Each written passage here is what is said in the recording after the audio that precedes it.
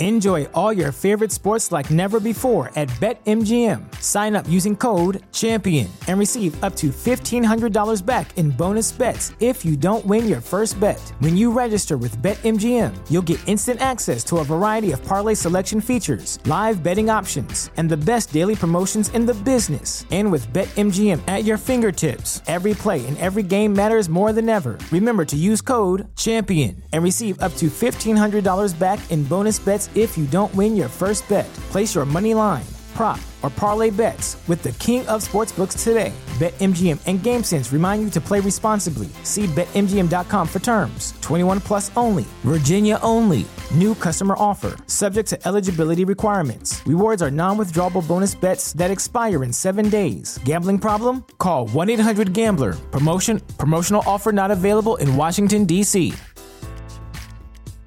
This episode of the Warriors Huddle is brought to you by the Athletic Club Oakland.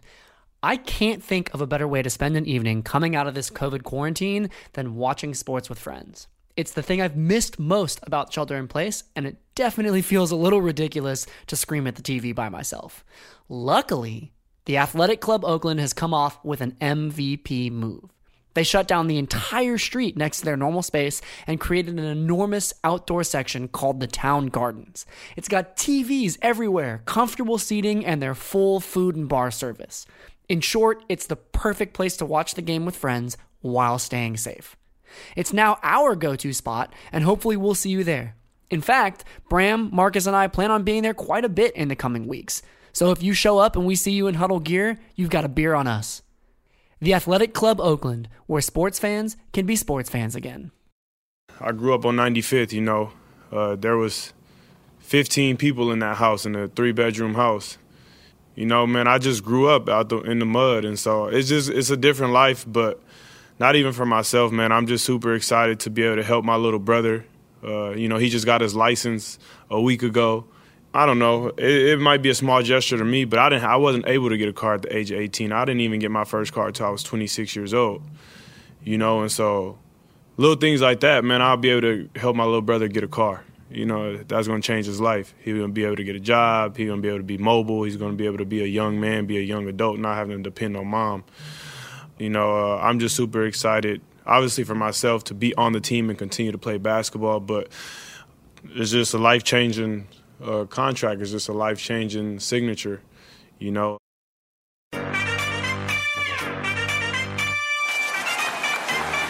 going to bring y'all into our huddle. You are in the Warriors Huddle with me, Bram, with me per usual, my boy, producer, and a guy who used to look a lot like Steve Urkel, Marcus Taylor. What's up, Dub Nation? And our master of all things sound, Max Same. How's it going? Boys, I am fired up to announce, after far too long, a Golden State beat writer for the Bay Area News Group, the host of the Locked On Warriors podcast, and a man who knows that Lola Bunny's makeover only makes her more of a walking bucket, Mr. Wes Goldberg. What's going on, Wes? How's it going, guys? Man, it's been a long time. Yes. It's been way too long, dude. So we are still working out the whole intro music thing, and we're introducing people's specific choices on the song choice. Are we impressing you? Are we doing too much? I mean, what do you think? Give me an instant impression here. Instant impression was I love it because I have, believe it or not, never been a high-level athlete, and so never had the opportunity to have my own walkout music. And so, look, for my own podcast, it would be a little strange to put a Travis Scott or a Rihanna bed or a Lil Wayne bed or a Kanye bed underneath my own introducing of myself. But when you said, hey, we're going to give you an intro song, my mind started racing. I was like, I like so many songs. Which one says me the most? And I hope I picked the right one. Is it weird that every time I get out of my car, I just play myself a little intro song as loud as I possibly can? It seems to annoy people as opposed to impress them, but it's it's something that I do. It is what it is. It's what headphones are for. Let's, boys, jump into the glass half full. Wes, you've done this with us a couple of times. What I want us all to do is look back in to recent Warriors history, something that should be a lot more fun this week, and pull something you like, don't like, or both. I'll go first just because I already have the mic and I'll steal the opportunity. Something I like, it's easy. The Warriors are seemingly finding the consistency and the identity that we've been hoping for all year, and they're doing it at the right time, right? It's not just that they just beat the two best teams in the league on back-to-back with 8 players, although that means a lot. It's kind of what happened within those games, right? The Phoenix game, Steph goes 1 for 11. We rewind the clock from downtown. We rewind the clock about a month. He goes 1 for 11. The Warriors are f***ed. That's one of those 40-point blowouts. But instead of finding themselves on the wrong side of an ass-kicking, other people stepped up. We got 38 from Wiggins. Jordan Poole looked good. JTA played some ball. So it was really, really encouraging. And they almost gave up the momentum twice. Both Utah and Phoenix, they had some second half shortcomings, things we've seen all year, but they didn't fall to them. They stuck up and they actually finished out the game. So something I like.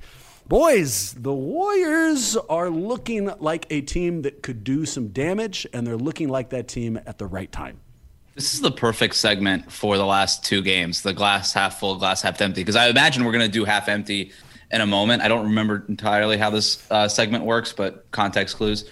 But before I get to the empty part, yeah, they were able to get 2 wins in 2 nights against the 2 best teams in the West, against the teams that they will probably or will certainly play if they make it out of the play-in tournament. After those games, they said that, oh, yeah, this doesn't really mean much, as far as projecting to a possible playoff situation. But I call bullshit on their own stuff. Like, that's a level of confidence, and not to conjure the we believe teams again, but they went into that series against Dallas believing that they could win because of Don Nelson's experience with the Mavericks, right? And because they knew the inner workings of those teams. They knew they had a familiarity. Now, they don't have as much familiarity with Phoenix and Utah, but they at least have the confidence in having won these games late in the season, saying, hey, we just took care of business against these guys on back-to-back nights. Like, we could do it again. Even maybe it will be I'm not predicting that they're going to do that, but that's at least, I think, the confidence that they'll carry themselves with going into that kind of series. MT, what do you got? Yeah, I agree. I mean, they weren't just the 2 best teams with the best records in the West, best records in the league. Like, you factor in the Eastern Conference too. So I love the confidence for it. I like that we got those wins and that we were shorthanded. I think it gives us great confidence going into the playoffs. But what I like most is that we would potentially there's a chance we would have a playoff play-in game with the LA Lakers. It doesn't look like they'll fall that low, but just the fact that that's a possibility would be amazing, because I would love to kick LeBron and AD out of the first round in the playoff game. You dislike AD? I understand disliking LeBron, but you dislike AD? I don't dislike him. I just get frustrated that he's hurt. Like, I think we talked about it in one podcast. He gets like legitimately hurt where he's like on the ground and everybody's worried about him at least 3 times a game. Yeah, and he doesn't bring out immediate anger. You use the phrase Chris Paul. I'm immediately angry for no reason. I have all these like FU moments with Paul in my past. You bring up Anthony Davis. No, you're right, Wes. I don't have like a nasty history with him. But when I see him in that Laker yellow, when he hits big shots, the hatred comes easy, right? So we're going to talk in a minute about who we want to see in the play-on game. But I can understand where Marcus is coming from. I have a big don't like, but before we get there, Maxime, what do you got in pocket? Well, I just got to also say that I do think it's pretty interesting that, because I don't have that level of vitriol for Anthony Davis the way I do for LeBron, but it is interesting, right? Because he forced his way out of New Orleans. There's every reason to actually not like his antics, and yet he's sort of kind of coasted in a place of not really inspiring much hate. But I just want to call out Juan Toscano Anderson. Dude just got signed to an actual multi-year contract. I'm pretty excited for him. I actually think that even though that buzzer beater 3 at the end of the Phoenix game wasn't actually a buzzer beater. When he launched it, he had every reason to believe that he did beat the shot clock. And I think the fact that it went in, that's still the most important shot of his career. And I think it shows the type of confidence that we really need going into the postseason. I've heard murmurings of shades of the Andre Iguodala type of character that we need. Obviously, that comparison is a little bit absurd at this point in his career, but nonetheless, it's really exciting to see him step up like that, to have him be an Oakland native, to have him be such a great presence off the court as well. I really like the guy, and I'm super stoked that he's going to be in a Warriors uniform for at least another year. I'm an Oakland guy, so obviously I love his story. Obviously, I love that he just signed, and I agree with you for most of the things he just said. But I also like the idea, like, let's fast forward, I don't know, 10, 15 years. JTA is talking to somebody about his career, and that guy's like, hey, what's the biggest shot you ever hit? Like, looking back, what do you think it is? And he tells him, it's this huge shot against Phoenix. Huge shot. We really needed it. And the guy, for whatever reason, goes online and says, oh, weird. I don't see this. Oh, no, it didn't count. It did not count at all. But it is still the biggest shot I've ever hit. All right, let me tell you boys what I don't like. And wait, can I do two points of information before we Yes, of course. First point of information. I was Anthony Davis one year for Halloween. Second point of information. What are you talking about? No, you cannot move on that quickly. Are you talking about did you have a giant, let's see, if I have an Anthony Davis costume, it's led first by the jersey, but more than that, it's the fake eyebrow. You have one big giant eyebrow. It was definitely the unibrow, and I made myself a jersey, and I didn't do anything else makeup-wise that could end up haunting me. I wasn't even going to ask. Wes. I want some credit for that.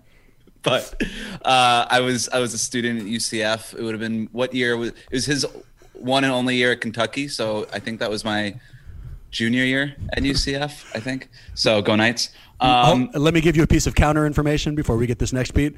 The fact that you did that means that Marcus now hates you. It just is what it is, dude. He hates Anthony. I mean, I'm sure you can roll with the hatred, but you should know. I spent most of Halloween night faking a knee injury on the ground of a bar in Orlando. So the most authentic part of your costume. That's exactly right. That's what you should have said. I actually went as just an injury for Halloween, and you pulled it off really well. Second point of information, Juan Toscano Anderson. You said, Maxime, that it's like absurd to compare him to Andre Iguodala. I don't think it is. I really don't. There was a certain amount of Andre Iguodala, for all of what he did, I mean, so much on his resume from his time in Golden State. But when you look at what he did on the court, I'm not taking anything away from him, but there was definitely like some diminishing returns on his talent, right? Like he wasn't going to be full-blown Philadelphia, Denver Nuggets, Andre Iguodala in Golden State. And you could argue that it was a better version of him with the Warriors. But with what Juan Toscano Anderson is doing, let the Andre Iguodala comparisons fly. I'm fine with it because he's going to play the same exact role in the rotation. He's going to be their 6th or 7th man of the future. I still think they need more depth and stuff. I'm not saying Juan Toscano Anderson signing a multi-year contract is the solution to everything, but just that's exactly the role he's going to play. So just let the comps fly. I'm fine with it. You know what he reminds me of, and I'm stealing this take from 95.7. I think it's Butcher Boy on Bonte's show, The Morning Roast, but he said that JTA reminds him of Matt Barnes. And I can see that. I think Barnes is a little bit more talented, but the same FU attitude, the same defense first, the same confidence doesn't necessarily match up with the talent. So I like the comparison. And I still have this thing I don't like, but I'm distracted, so I got to ask you boys. So if it's not Anthony Davis, and it's not, right? If we're looking at players who we genuinely hate, right now, in your opinion, that's all it can be, who's the most hateable dude in the NBA? A player that just drives you bananas? Rajon Rondo. I feel like I knew that. Why? For you, I feel like I knew that. What is it about Rajon? Because we've hung out enough that it's probably just come up. Dude, I'm telling you right now that when I asked this question, I thought it's possible Wes is not going to answer. I'm going to go, and then I didn't even get to the question mark of the question, and you're filing off Rajon. Why? What is it about Rondo you don't like? Mostly his face. No, he's just I never got over the whole homosexual slurs to the referee thing. Mm-hmm. He never properly apologized for that in my mind. He also played for the Celtics, and so that's reason number one, but not the biggest reason. The biggest reason is because he played for the Celtics during those years where the Miami Heat Big Three were the Big Three and happening, and every single night where they were in that series, you could the media just loved Rondo because he was sort of like coming up at that time, and he was like the anti Dwayne Wade, anti LeBron, like quiet kind of guy. No, it just turns out he was a jerk. And And I don't know. I was so happy when Dwayne Wade basically like broke his arm in that series. I was just like, fine, get him off the court. So sick of looking at this guy. I'm out on Rondo. I was wondering when we were going to have the words Dwayne and Wade thrown into the mic. So pretty early. I had the over or the under on 10 minutes. So I think I won a little money there. Lance Stevenson too. I got a list. Not to steal the segment. Lance Stevenson can go to hell for blowing in LeBron's ear. That was ridiculous. Also, Kyrie Irving is getting on my nerves too. That's it. My top three in no particular order: Pat Bev, Chris Paul, James Harden, and I think if I had to pull out the top guy, it's Chris Paul. And it's not for anything specific. It's more of a generalized. There's never a moment when Chris Paul's in a game where I'm not hating him. Like his body posture bothers me. The way he runs down the court. It's not just when he's beating the Warriors. His facial expressions bring out frustration. And that's not true for everybody. I go through stretches of games when I'm not hating Harden. When he gets the ball, I hate him, but it's not a consistent hatred like it is with Paul. Marcus, Maxime, who's your guy? Harden, easily. You said Zach Collins? Yeah. I'm still Zach Collins is a good one. I'm still like pissed at that guy. Yeah, because he's a Proud Boy. Is that why? That's not slander. I don't know if that's a fact, by the way, but he looks like it. Holy shit! I like that you said that that's not slander. 100% slander. And if it's not a fact, let's go ahead and say. Wait. No, I'm pretty sure in the law, if you say slander things and then follow that up by saying that's not slander, you're good. Yeah, no. I think the word you're looking for is allegedly. Allegedly. Hey, Proud Boy. Yeah. If you just say something that is slanderous and then immediately announce, no. Yeah. That's not slander. No, that's not. The original alleged Proud Boy of my generation is Tyler Hansbrough. And that was one of my most hated players when he was a basketball player. I don't know what he's doing now. Probably selling insurance in Indiana. I'm surprised you didn't call him a Nazi. I mean, alleged. You know, it is what it is. Too soon. Marcus, who did you say? I said James Harden. There you go. But why? Give us your rationale. So Maxime beat you to the punch. Zach Collins, is it because of the Klay Thompson thing, or you just 100%. Like his? No. Yeah. Well, the Aryan style haircut really does not rub me the right way. And I mean, look, I don't like to, with all of the problems that we've had with Bazemore and Beal, I think it's worth noting that he's had injury issues and nobody deserves to be going through injury issues. But if anybody deserves to be going through injury issues, it's that motherfucker. And why do you hate Harden, MT? Jeez. Yeah, I'm not going to touch that. I'm not sure if Maxime just said he's happy he's hurt or not. He hedged it with nobody should be hurt. And then I think he said except for that motherfucker, but I'm not positive. Bram, it's not slanderous. Okay, then we're legally protected. Okay, thank God. We're totally fine. I was actually just about to contact an attorney, but now we're totally fine. So no need. Why do you hate James Harden? I mean, nothing groundbreaking here. I think everybody knows just the way he plays and hooks people's arms and gets people to get fouls called on them is just annoying. And it's so do you guys dislike watching Trae Young and Luka Doncic now for these same reasons? Because they're basically doing I do. Yeah. And unrelated, I'm actually going to be Rajon Rondo for Halloween this year. Wes, if you want to hang out. Yeah, but again, Wes, he's not going to do blackface. You don't have to worry about that. I mean, the fact that there was a possibility that you were going to admit to going blackface on a Halloween, thank God. And again, that did not happen. And my suggestion of this is not slanderous, so don't worry about that right. at all. All right, the thing I don't like from recent Warriors history, it's that fucking bunny at the sporting event. So the people who didn't necessarily notice it, right? So a few weeks back, we rewind the clock about 14 days. And a couple brings a bunny to a Giants game, and it becomes a social media sensation for whatever reason. Not for whatever reason, because it's the fucking Bay Area, and they like to have strange little things like that. So when that was happening, I noticed it. Fine, it is what it is. I'm not that much of a baseball guy. Was annoyed, but not that annoyed. Then we fast forward to the Phoenix game. Same couple brings the same goddamn bunny to the Warriors game. This time they dress it up in a bow tie. The Warriors welcome it in. They put it on television like every 30 seconds, and I would imagine it was also on the big board. I'm super anti, dude. Hell of annoying. I don't like when people use their pets for attention anyways. Like those guys who put their pet bird on their shoulder or their pet snake on their shoulder, walk around, and then pretend to be surprised when people notice it. I don't like that as is. But you know what's worse? worse than that? When you try to get attention by bringing that pet to a sporting event, that bunny didn't want to watch the game. The people at the game didn't go there to see a bunny. The owners did that to get themselves attention, and it just annoys the hell out of me. Here's a quote from the paper, from the owner, why they brought him. Quote, "Just to give back and make everybody happy makes us happy." Where'd you get that quote?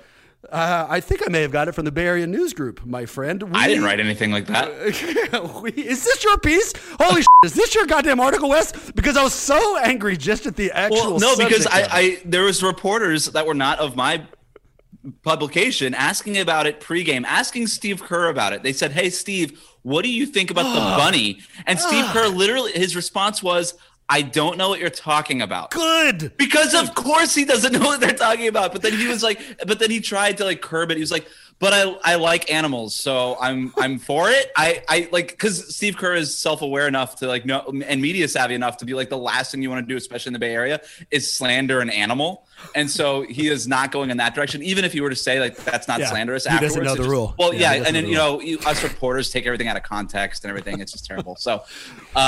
I am so with you, Bram, and the fact that it was an emotional support bunny. What's that? Look, I understand that a bunny could be there for emotional support, but what's the difference between a bunny and a teddy bear? Like, just bring a teddy bear. Just they can't help you. There's no it's not like a dog that can look into your eyes lovingly. Okay. Like a bunny just wants to eat a carrot. If you need emotional fucking support so badly that you need to carry an animal with you everywhere, you know where you should not go? To a Warriors game during a fucking global pandemic. Stay home if that's what's going on, man. Unless it was Lola Bunny. That's a different kind of emotional support. Obvious. I mean, that's and to a basketball game it would be appropriate. But just to get this quote out, and if this was yours, I will never forgive you. Why did they bring him, quote, "just to give back and make everybody happy? We want to share him with the world." Bush. You wanted to be on television and you achieved that. Let's not play games. So the Warriors don't allow this to happen and don't roll out the red carpet for a bunny if they're still going to the finals. No, hell no, they do not. It just annoyed me. It absolutely annoyed me. Maxime, you've kind of been like our healthy guy, although Marcus has too. And whenever we do the personal questions, generally speaking, the guest points to one of you. And it's like, well, I bet you they won't have a hyperbolic, crazy response. So I'm sure you guys saw the bunny. When you did it make you insatiably angry like it apparently made me and Wes, or did you not really notice, like didn't care, just moved on? No, I hate it. I feel like that bunny needs an emotional support bunny. Like that is the last place to take a literal prey. I mean, it's ridiculous. Like bunny probably lost its hearing, was probably like terrified the entire time. That's not a good move. I think we should be calling PETA. I didn't even think about the bunny. You're right. You gotta think about the bunny. You gotta think about the bunny. You're absolutely right. Let's talk Warriors, boys. Unless there were other things you guys didn't like. I know, Wes, that you were using our context clues to put together a couple of glass half empty takes. No. Who should get more minutes in a basketball game, that bunny or Alan Smiley-Geach? I mean, let's not be ridiculous. Of course it's the bunny. I mean, the bunny actually has some athleticism from what I could tell, so we probably have to go in that direction. I got one half full Warriors related thing. I did not like how bad the Timberwolves are playing, or good the Timberwolves are playing, to the point to where it's jeopardizing the value of our pick for them next season. They're sixth right now. I think Orlando has a game tonight, and if they win, they will join Minnesota with a 22nd win and drop them back down to 5.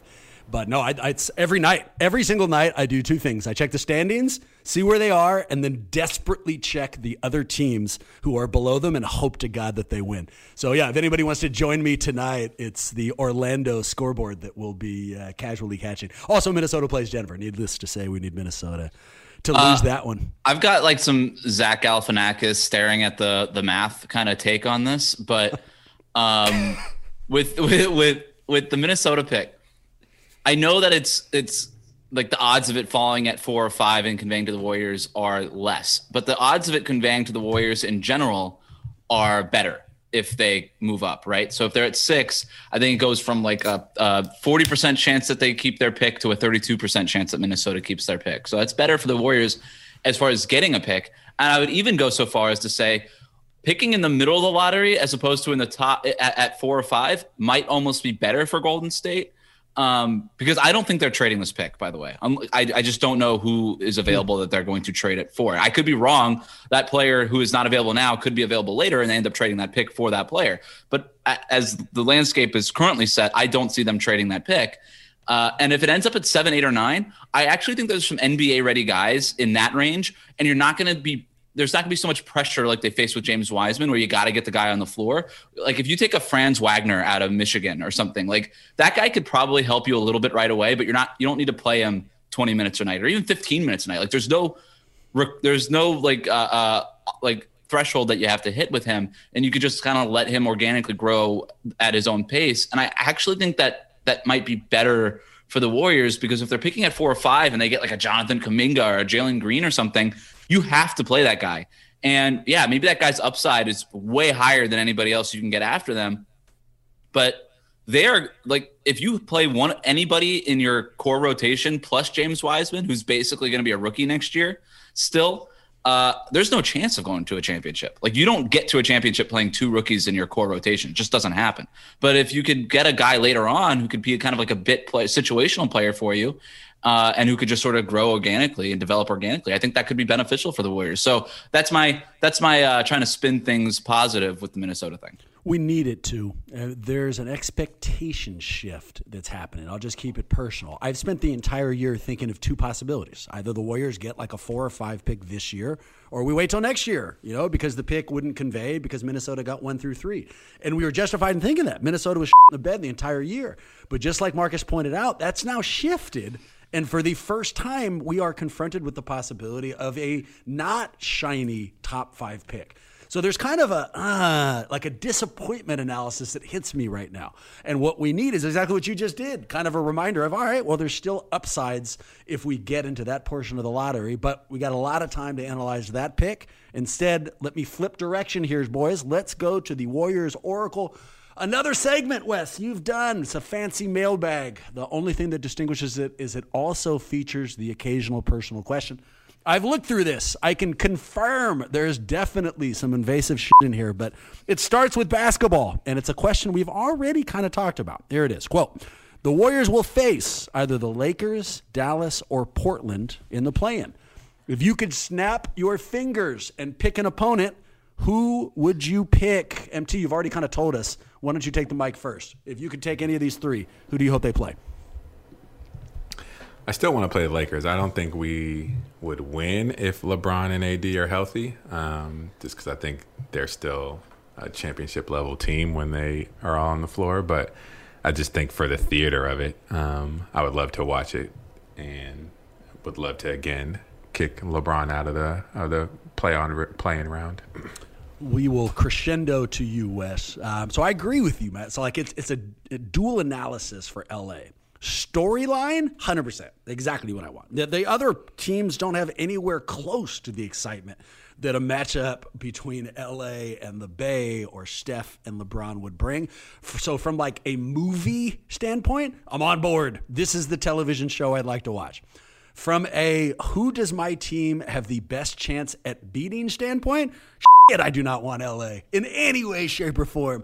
The one thing the Warriors cannot do is rebound. The one thing that LA unquestionably has, if they are healthy, is size. The idea of being matched up against that team and being offensive rebounded to death throughout a game sounds terrible. That would just be so frustrating. So I don't think I'd go LA. I think I'm going Portland.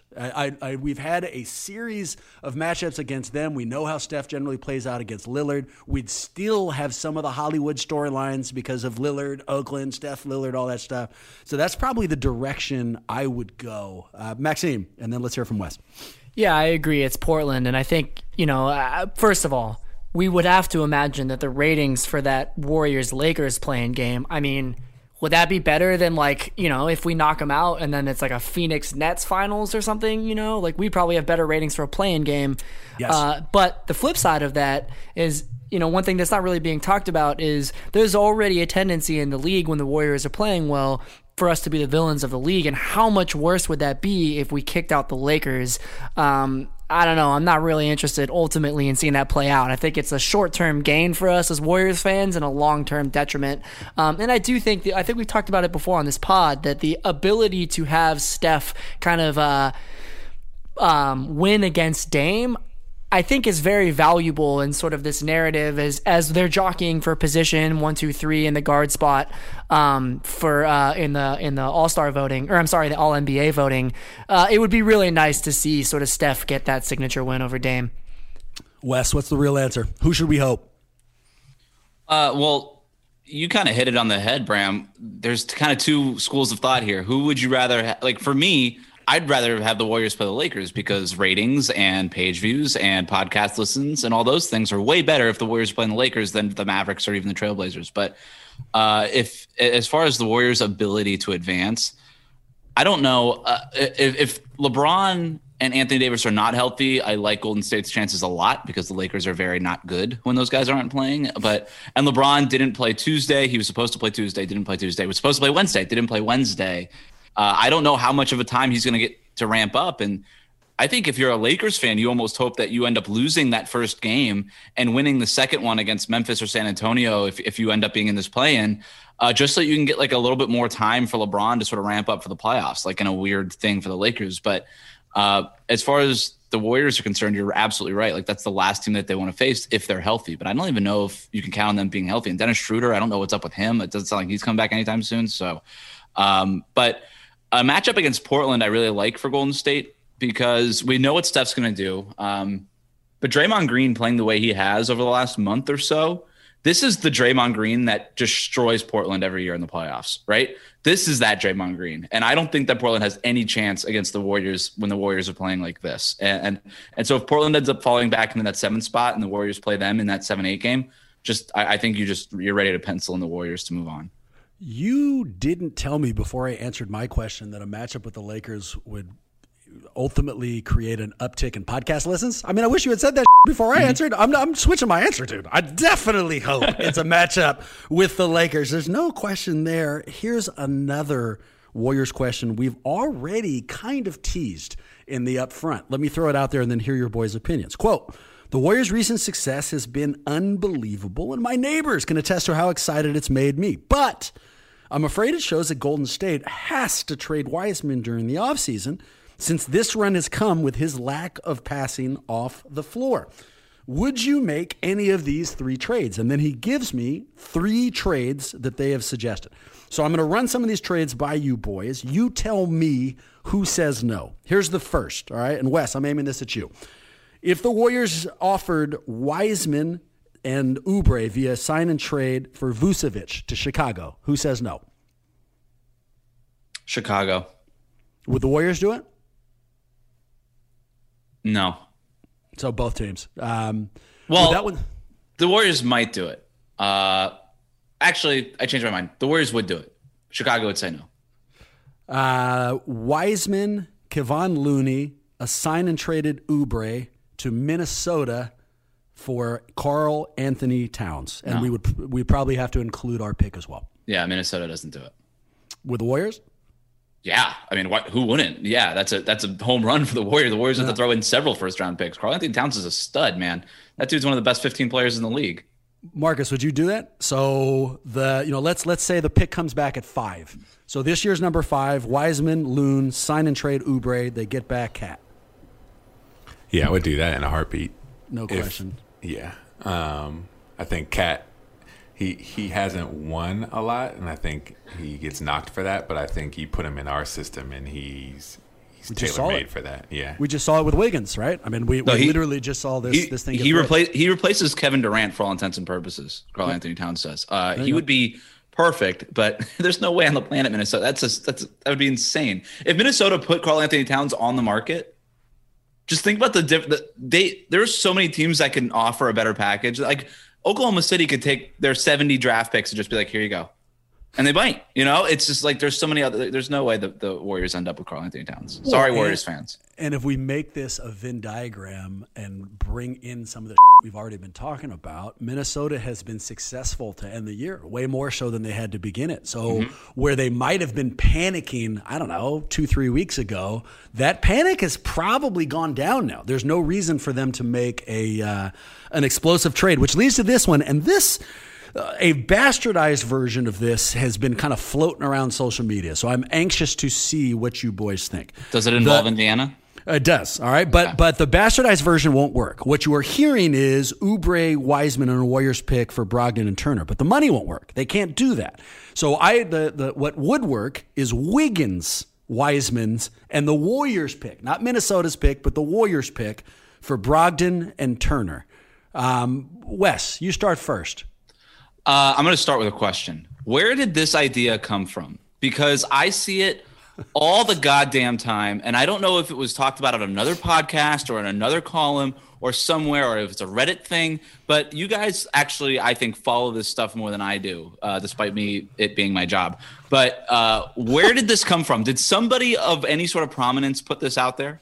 I think it was, no, I don't know if anybody of prominence put it out there, but I can tell you that, and Marcus drew our attention to it, that Indiana the bed and that there's obvious discord, that one of the players was screaming at an assistant coach. Right. So I think what's happening is everyone's like, well, Indiana wants to blow it up. Who could we get? But I don't think there's anything real. Okay, so nobody like out there. No, it's not like a Woj bomb. Yeah. All right, or even like a more local thing. Like the Athletic didn't say it. I'm not trying to put the Athletic on. I'm just using an example. Okay. All right. I hate this trade idea because it's never going to happen. I think Domantas Sabonis would be a perfect fit for the Warriors, and they should throw everything that they have at Indiana if Indiana makes Domantas Sabonis available. But here's the only problem. They will not do that. Not Sabonis. Brogdon and Turner. Because there's no way that Sabonis goes anywhere. They're going to rebuild around him. They're not getting rid of – well, okay, fine. So for Miles Turner – they're not going to take James Wiseman back because then you're Miles Turner, or you could argue that James Wiseman's best case scenario is Miles Turner. and so Indiana is sitting there with Miles Turner and they're like, all right, why would we do this? The only reason we're trying to trade Miles Turner is to get rid of this logjam in the front court and just play Sabonis full-time at center. So why would you go ahead and take another center to add to or just kind of recreate that logjam? It makes no sense. And then as far as Malcolm Brogdon's concerned, I don't know where the idea is coming that they're going to trade him. I guess because he's a $20 million salary and it just matches, and that's why this fake trade is out there in the zeitgeist. But they love Malcolm Brogdon just as much as, or I should say, almost as much as they like Sabonis. They're not trading Brogdon. That's like the one free agent they've signed in the last 20 years. So I know that there's an issue between them and the coaching staff, with the players and the coaching staff. But you know how you fix that? Fire the coaching staff. And that sounds like what they're gonna do. I think Vegas has like Bjorkton or whatever his name is. It's like a 37% chance of coming back. Like, fire the coaching staff, problem solved. You don't have to blow everything up. Last point on this: Indiana's never going to blow it up because they never have blown it up because they can't afford to blow it up. They are in a small market where you could say, hey, why would you be on the treadmill of mediocrity? Because of money. And you have to do that when you're in a small market. They can't afford to tank and be bad for several years. And if you trade Brogdon and Turner, you're going to be a lot worse if all you're getting back is Wiggins and James Wiseman. You're going to be a worse team. And I don't think they could afford to do that. I don't see a trade happening with the Pacers. And I'm sorry for getting angry about it, but I just want people out of my mentions proposing Pacers trades, please.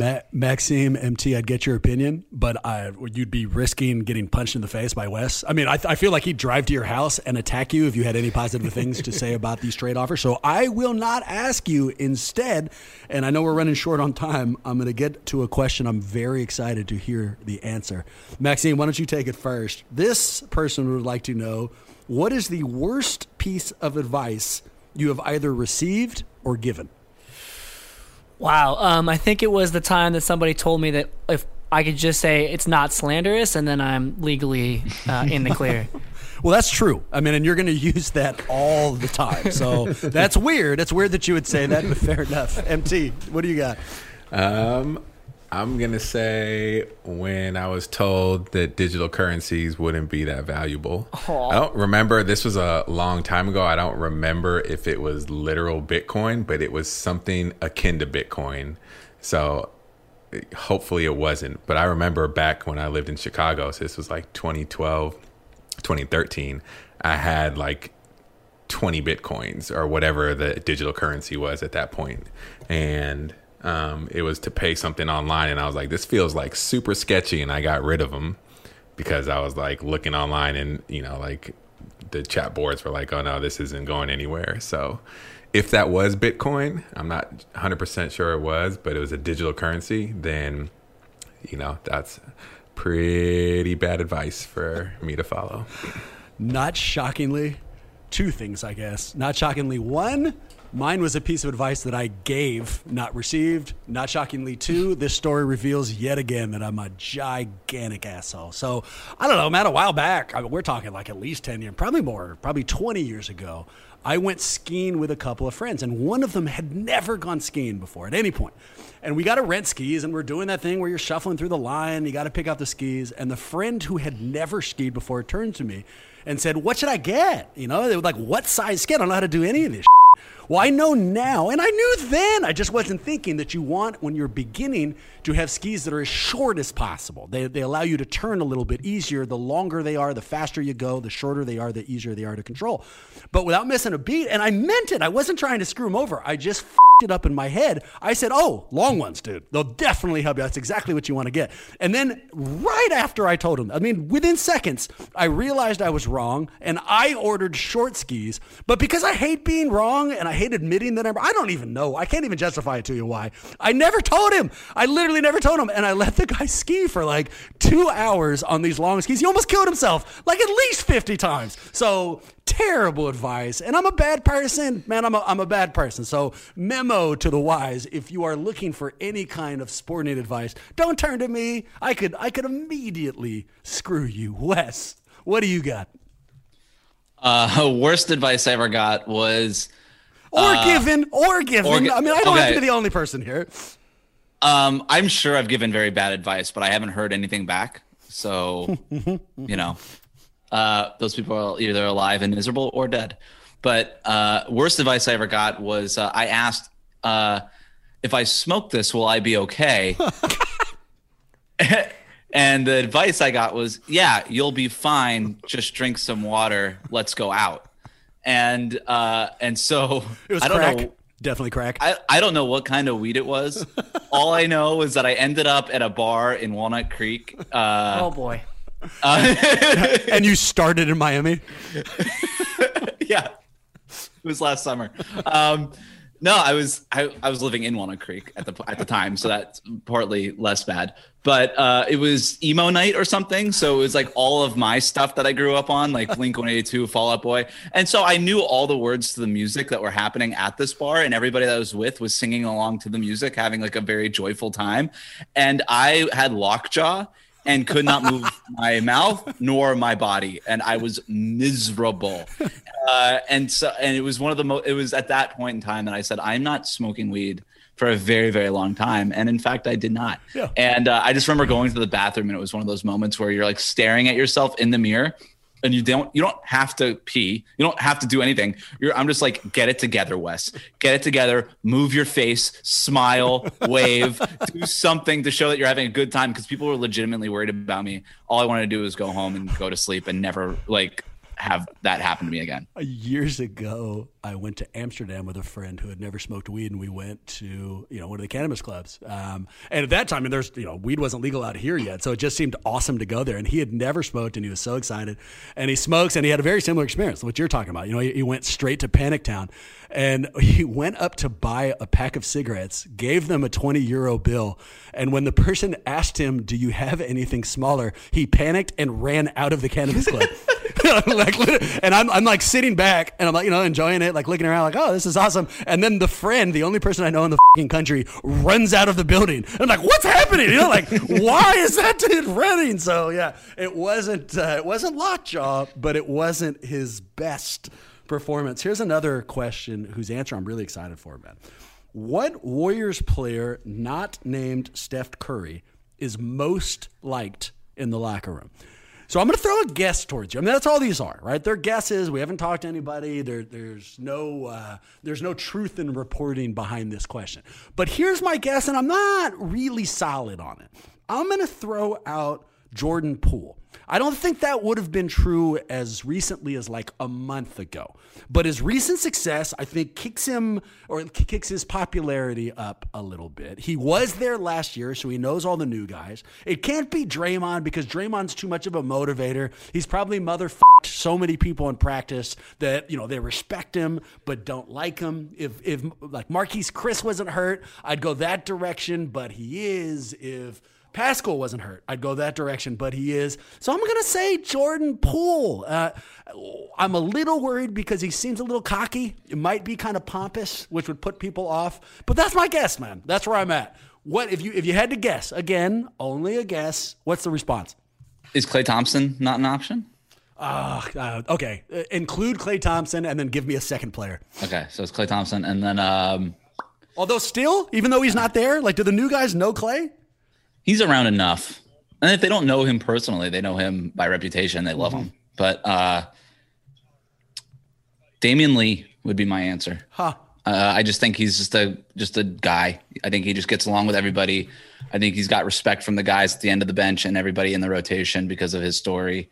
And I don't think that he's so over the top on anything that he rubs anybody the wrong way. I think with Jordan Poole, I think he's liked. I think you're absolutely right. And I think they just like his personality, but he's young, right? Like, I don't know that like Draymond Green and Jordan Poole are really like relating on anything. Sure. And where Damian Lee is kind of right in the middle, like he's very millennial. So he gets along with the Gen Zers. He gets along with like the smarter guy, the older guys.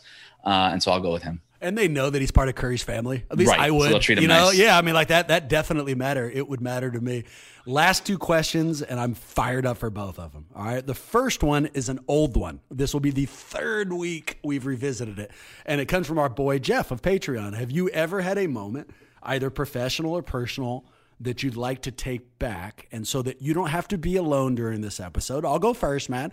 I've said in previous episodes, I have enough moments that I'm embarrassed of where I could just do an entire podcast only about that topic. Yeah. So I'll give you one and then see if it lodges anything for you. My wife, when we had our kid, had a C-section. And what that means is we had to spend a little extra time in the hospital, man. And, she's sleeping in a bed, and they obviously stayed there with her, and they gave me this cot that was crazy uncomfortable. And I am super dramatic, as you know. So after the first night, man, I kind of wanted everybody to know that I was uncomfortable. I took the cot off the metal frame that was in and put it on the ground to show everyone it was hella uncomfortable. Couldn't sleep there at all. And now we get to the actual story. This is about 24 hours since we've been in the hospital. I haven't slept at all.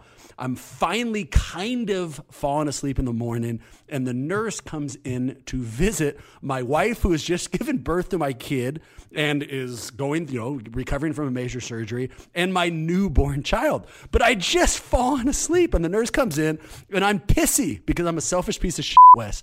And the nurse comes in to talk to those two, and I pull the sheet over my head on my little cot as a way to show them I don't want you to make noise. And for very obvious reasons, they were not focused on me. They continue to talk to Erica, my wife. And then when they do that, I go, shh, from underneath the sheet. And they immediately go, is he talking under there? And I panic. I'm like, oh my God, they can hear me. And I stop making a noise, and I suddenly realize how selfish I was. But if I could go back in time, dude, I wouldn't have done that. I mean, that's just a terrible thing. I was an asshole in that moment. So for you, I mean, if it's at a press conference and a question you fired off that you didn't like, or something a little bit more embarrassing, like, I don't know, a Halloween costume you shouldn't have worn, what do you got? What would you take back from your life?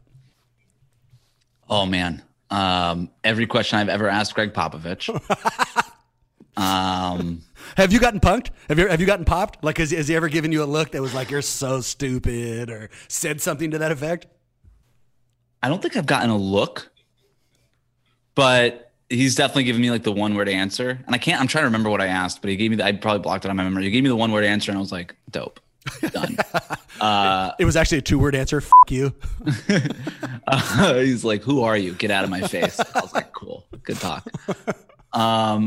Yeah, I'm trying to think. At UCF one time, I was so nervous when it was one of my first assignments. I was covering the men's basketball team, and the head coach, his name was Donnie Jones.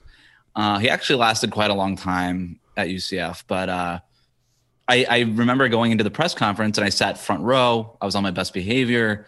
Wore a polo. It was like a whole thing. And I don't remember what question I was asking, but I had, as a new reporter, you prepare, you pre-write all your questions, right? And you rehearse it in the mirror and you do the whole thing. It was only a polo, no pants. Only a polo.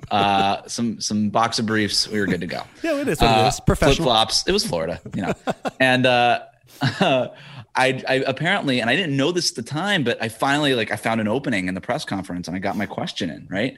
And I felt really proud. I was like, I asked it right. I didn't stumble over my words. Like everything was good. I got a decent answer and everything like that. And after the press conference was over, one of the more veteran reporters came up to me and he was like, dude, what the hell was that? Oh. And I was like, oh, what? And he goes, you interrupted Donnie Jones in the middle of his answer to ask your question. I was just so not listening to Donnie Jones. I didn't realize that he had not stopped answering the question, that he might have just taken a breath to, I don't know, breathe. And then at that moment, I thought, here's my chance. I'm going to ask my question. So I apparently just interrupted Donnie Jones in the middle of an answer and asked my question. And he answered it and he wasn't a jerk about it. But the reporter that pulled me aside let me know that I was being a jerk. So I'd like to take that one back. Was your question, can you notice that I'm not wearing pants? And he was like, yeah, son, and I appreciate your gusto. That's exactly right. And those boxer briefs are really attractive. So good for you. Did you ever go back and listen to the press conference? No, to see just not. That's not a thing that happens at a mid-major like UCF. Those press conferences aren't available. It's very old school where you get what you write down. It's not available elsewhere afterwards. Go Knights. Go Knights. My last question, and one whose answer I'm excited for, man, but I'm a little nervous about. So, quote, Wes has always kept it real and occasionally pessimistic with Warrior fans. How far does he think they'll go in this year and next year's playoffs? The Warriors? How far do the Warriors go in this year and next year's playoffs? Mm-hmm. Who the else would they be asking about? We're not asking about the Heat or something. Of course it's the Warriors. Well, I thought it was sorry. I was going to interrupt you in the middle of your question because I was so ready for my own thing. That would have been great. And I would have pointed out, wear pants next time we're recording, man. How did you know? I didn't know my Zoom video was on.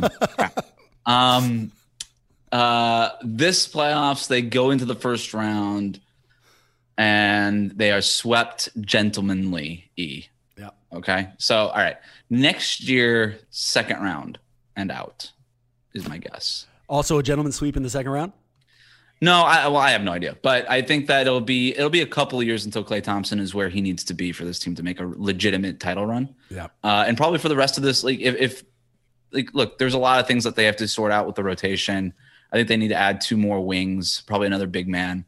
And that's a lot to do in one offseason when you just don't have that many ways to do it, right? If Kelly Oubre walks away, all they really have is a mid-level exception and a couple of draft picks maybe. And I don't know that you're answering all those questions in one offseason. So it probably takes 2 off seasons to round out the rotation the way you need to and, improve around Steph the way you need to. And then, and probably 2, we're seeing it this year with Kevin Durant, he's been really good when he's playing, but he barely plays. And you can't tell me that all these injuries aren't somehow related to the Achilles thing. Your body overcompensates in a lot of different areas and just has to get used to playing at a high level. You have to play in the NBA. So I think it'll be probably a couple of years until Klay Thompson is where he needs to be. And, we could say what you want about the rest of the rotation. If Klay Thompson doesn't get back to 80% of what he was, the Warriors have no chance. Forget it. It's just not happening. So they need him first and foremost. And I think he's a couple of years away. I got a knee injury I'm working my way back through, and I say that only because I'm going to physical therapy. In fact, just yesterday, I went to a brand new physical therapist. I was wearing a Warriors shirt, and it started a Warriors conversation, which was kind of awkward, honestly. Anytime I find myself in a Warriors conversation with somebody new, I get strangely competitive and kind of fuck it up. I want to show them that I know more about the Warriors, and it just gets weird, and that's how it was yesterday. But that's not why I'm telling you this. I'm telling you this because Klay Thompson came up. And, all the optimism that normally follows when we talk about Klay, and the Warriors are just coming off these 2 big wins, or at least one big win and heading into a second. And so we had a lot of reasons for optimism. We were talking about how great they would be, and Klay was at the center of that. And then I asked him, use your medical knowledge, man. You know better than I. If you were Klay Thompson's physical therapist and he's coming back from he's coming back from 2 nasty leg injuries, how many games would you allow him to play? For health purposes, not for Warriors purposes, for health purposes. And he said he'd probably cap him at about 60 games. And so, yeah, man, there is reason to think that even if Klay is Klay next year, and there might be some limits on that, he's still going to have roadblocks before he can push us into immediate title contention. Wes, you are fucking awesome. That's true every time we have you on. I loved this time, and I am positive that I'm not the only person currently thinking that. So for everybody like me who needs way more Goldberg in their life, where do they go? On Twitter at WC Goldberg. Check out the podcast Locked On Warriors, also Locked On NBA Tuesdays. And then you can find my writing over at themercurynews.com. But you can get it all if you just follow me on Twitter, WC Goldberg.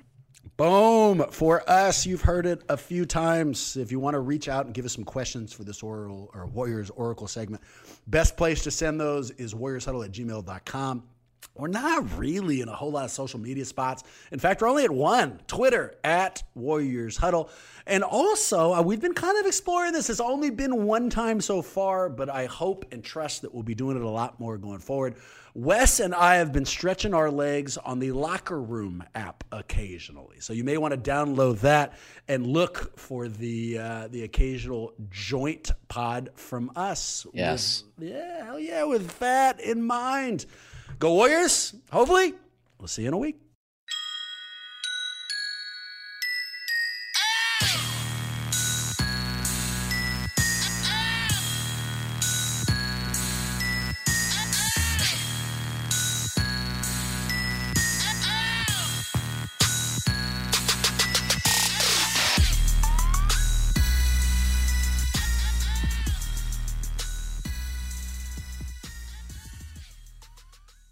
Good.